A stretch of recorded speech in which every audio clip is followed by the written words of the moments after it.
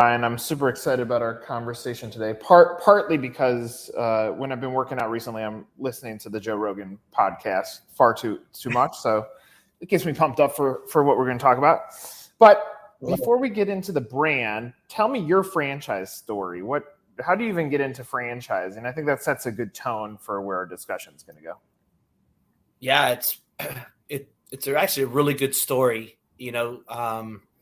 The Fertitta brothers and Dana White, were friends with Mark Mastroff, who was the original founder of 24 Hour Fitness and CEO, and also one of the founders of UFC GYM. Mark was an avid UFC fan from UFC 1, became friends with the Fertitta brothers, and they shook hands, years ago, in the early 2000s, 2005 kind of range. And they got together in 2008 for a meeting after Mark had sold 24 Hour Fitness and started, his new venture, which is New Evolution Ventures, is basically a private equity firm for the fitness industry. They met, and the concept was really, really simple in a way. And it was Dana White was as passionate as he is, just saying how, the MMA athlete is the best trained athlete in the world. And no one just knows it yet. And it's not basketball and baseball and football and hockey and soccer. It was clearly that. And so how do we get the average person, right, like us, to train like a UFC champion, right? Not to get in the octagon and fight, but just to become the best version of themselves and train different, right? Different than, what everybody else was doing at the time, which was, equipment and cardio equipment and weights. And so we that's where that handshake ended, and UFC and New Evolution Ventures shook hands, and they started their first location in Northern California. And it was a company-owned store. And right at the end of 2009, December of 2009, proof of concept, 4 locations, 2012, 4 locations were doing fantastic, and community clearly loved it. And that's where franchising came about. And we purchased LA Boxing at the end of 2012. And so right at the beginning of 2013, with the purchase of LA Boxing, started franchising. That's great. And for you, what's your journey in franchising look like? Yeah, I have been with UFC GYM for quite a amount of years now, since 2015. And I came aboard when we really started, expanding both domestically from a franchising standpoint. We had a couple of years under our wing, and then we started also expanding international. And I had experience with Mark Mastroff and Adam Sedlak, our current CEO, with 24 Hour Fitness. And so they brought me over to help with the expansion, the global expansion that we're currently doing now. That's great. So with the depth of the brand name, how does that change franchising? And I'm going to ask it in 2 ways. One is, I would imagine it changes the qualifications process, because everyone and their brother can get excited about UFC, and then you say, okay, here's the capital that you need. Even though you're a low startup cost, it's still going to be plenty of human beings that can't afford this. So does it work in both ways, like good and bad, that you have a good brand, but you also have tons of people that can't afford it? Well, yeah, 100%. Yeah, it works for sure both ways, because we have extremely high capitalized individuals that want to be a part of it, especially internationally. Because when we expand internationally, we got to master, territory, that really is basically the franchisor for that country. And, they open up 20% or so of their own stores, and then they sub-franchise out the other 80%. But, we definitely get a younger generation too, of individuals that maybe just graduated college, an avid UFC fan, growing up on UFC, that, are excited and trying to figure out what they want to do. But, when you bring the reality that you still need some liquid, and you need some capital there to to fun, that usually ends there. But hey, it doesn't hurt though to keep on, creating that word of mouth brand awareness that we are a franchise organization. So what does winning look like for you in growth? What's the definition of goals? What do you want to accomplish from a new franchisee standpoint? Yeah, good question. We're currently developing in 40 countries with 900 plus locations in development.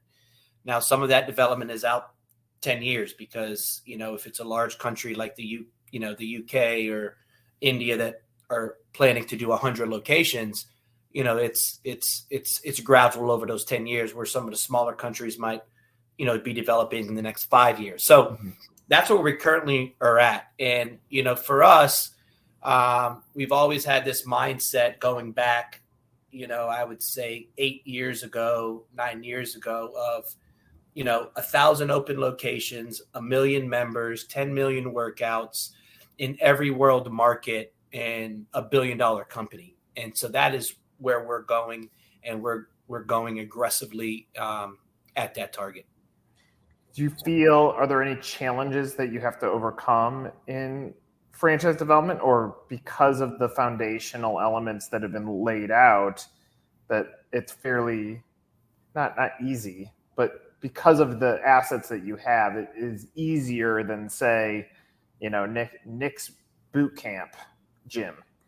Yeah, well, the 3 letters obviously will always help, and it's clear that UFC is going nowhere, and it's the youngest fan base of all major sports.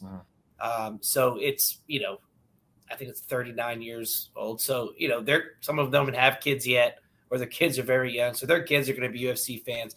UFC continues to break all their records, whether it's gate records, ticket gate, or whether it's, pay-per-view, which is always amazing to me, with athletes in over 150 countries. And so this is, it's not going anywhere. So that helps. But hey, that doesn't make it easy, to your point.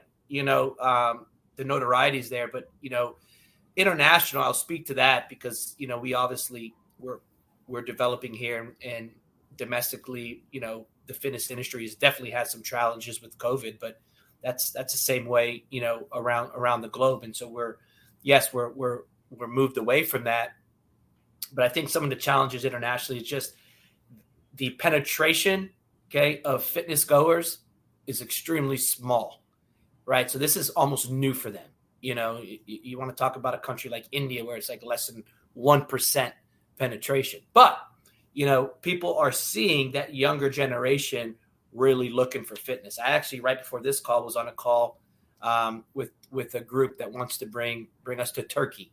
And we were going through, all of the pros and all the challenges with the economy. Every day it's fluctuating. And, so those are the things that we navigate through with our, master territories. But, this group from Turkey, they own a company, Sadar, and they've been around since 1892. So they get the landscape. So we have to partner strategically with the right business partner in these countries, because we don't understand the culture and all of that. So those are the kind of the challenges there, to not move too fast and have the right partners in these countries. And then domestically, I think it's just, for us, I don't see tons of challenges, but we also are very strategic in who we partner with. We don't grow too fast. We don't have these lofty goals that many franchisors have of, we need 50 units, we need 100 units, we need 200 units. That's not our mindset.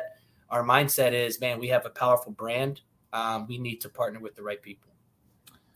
Is there opportunity for franchise extension? I mean, I know you have different levels of types of investments that you can put into this, but does a smoothie shop come into the play? Does something that's linear eventually get created as a part of the vision for the business?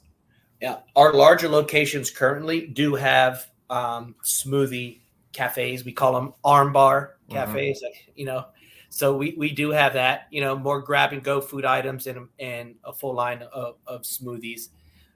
We've also have recently brought in recovery centers to all of our larger locations.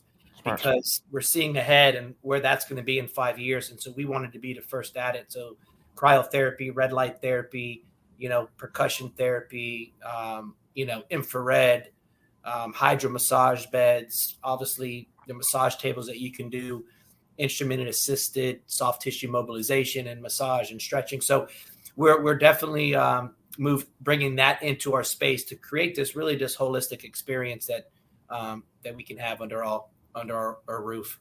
Do you eventually franchise those two concepts as their own concept, or do they have to stay locked with UFC GYM? As of today, they're locked. We have explored the idea and did a lot of business analysis of having maybe just UFC GYM BJJ studios, or recovery is brand new, so we're definitely not even close to down that road, but it would be a good concept, because I do know quite a bit of individuals that have started kind of their wellness recovery centers, and they're actually doing very, very well, and they're not cheap whatsoever. So that's an interesting model. But our class UFC GYM model was something that's very similar to that question. We created that, and I was a part of that committee in 2017, where it was like, man, we're the best at coaches and classes. Boutique industry is obviously blowing up. Why don't we have that concept? And so we took our two most popular classes, boxing conditioning, and our daily ultimate training class, which is basically a high intensity interval training class, and created class UFC GYM, box, hit, repeat. And so that was based off of kind of a similar question why we created that brand. Does the demographic of the customer, I mean, my perception would be that it swings heavier male because of the brand. Is that accurate, or is it even male, female? It used to be, as we first started, a heavier focus. It wasn't a focus, but it was a heavier swing to males. But now we're a 50-50 split. Our class boutique is definitely a higher swing to female, 60 to 70% female. Our color scheme is different there too. Light blues, whites, very boutique feel, of course. So that swings a little bit more on the female side, but our UFC gyms and other locations are even 50-50 split. Yeah. Fascinating. So tell me, who's your persona? Who do you want to watch this and say, I'm interested in having a discussion with Ryan? People that are obviously passionate about fitness, that, most people are great fans of the UFC, but, many aren't. Many realize that we're different. Train different is a trademark, that we use, that, it's not about getting on a treadmill and getting some equipment, doing some free weights and burning a few hundred calories. It's about training different, training like the best trained athletes in the world and burning 600 to 1,200 calories. And so those that want to be in the fitness space, in the fitness industry, you're able to create this unique concept that's different from, all the other players around you. And so you're really competing against yourself. And, we really don't look at competition from that standpoint, because it's definitely a different value proposition. We even have youth programming. And so if you want to be in the fitness space, be with a brand that's going to continue to drive brand awareness, not only domestically, but across the globe, and make a major impact in your community. Yeah. I mean, look, everything you're saying would connect with me as a buyer. There's a huge advantage of having the brand name associated with it, because ultimately, and I think this is every franchise buyer, they want to be comfortable with the idea that the brand has the tools for them to actually market and go sell to the customer that they're getting in front of. And so for if it's Nick's Boot Camp, there's a lot of lift that goes against it. Automatically, you have carried brand awareness. So to a franchise buyer, check mark, point of differentiation, the product, I can see it automatically with the brand.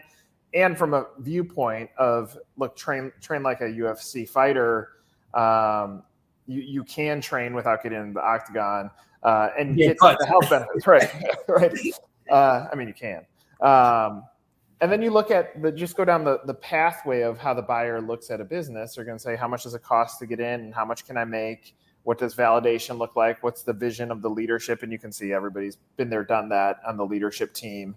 And then where can I open? And as long as I can open in the market that I live in, then it seems like a viable opportunity. Then you go down the chart of looking at anybody in health or wellness. And it could be as much as you're looking at, do I open up a massage business, or do I open up a lash business, or do I open up a gym business? Like, there's so many different layers to this that automatically you should be in that discussion purely based on who you are, what you've done, and going through all the things I just went through. So from where I stand, I see tremendous opportunity. I will say and I like providing this comment. I've always believed that brands don't sell brands, people do. And I like that there's a Dana White quote at the top of the website, but I see huge opportunity for you to lift up your story and lift up your franchisees' stories who've been there. Those are buried. And if you can lift up the human story, which is ultimately what is connecting people in the first place in there, I see it as tremendous opportunity for the business to reward the personas that have already bought in. So I appreciate that. Let's just close on this. If one single sentence, why you? Why now? Why now? We're looking to revolutionize the world to train different. We empower the fighting spirit in people, and so our brand is powerful, and it's definitely it's not going anywhere. So the time is now. I love it. Well, Ryan, I appreciate the conversation. This has been great. For Ryan, I'm Nick. This is another episode of Meet the Zor. Thanks, everybody. Thanks, Nick. Appreciate it.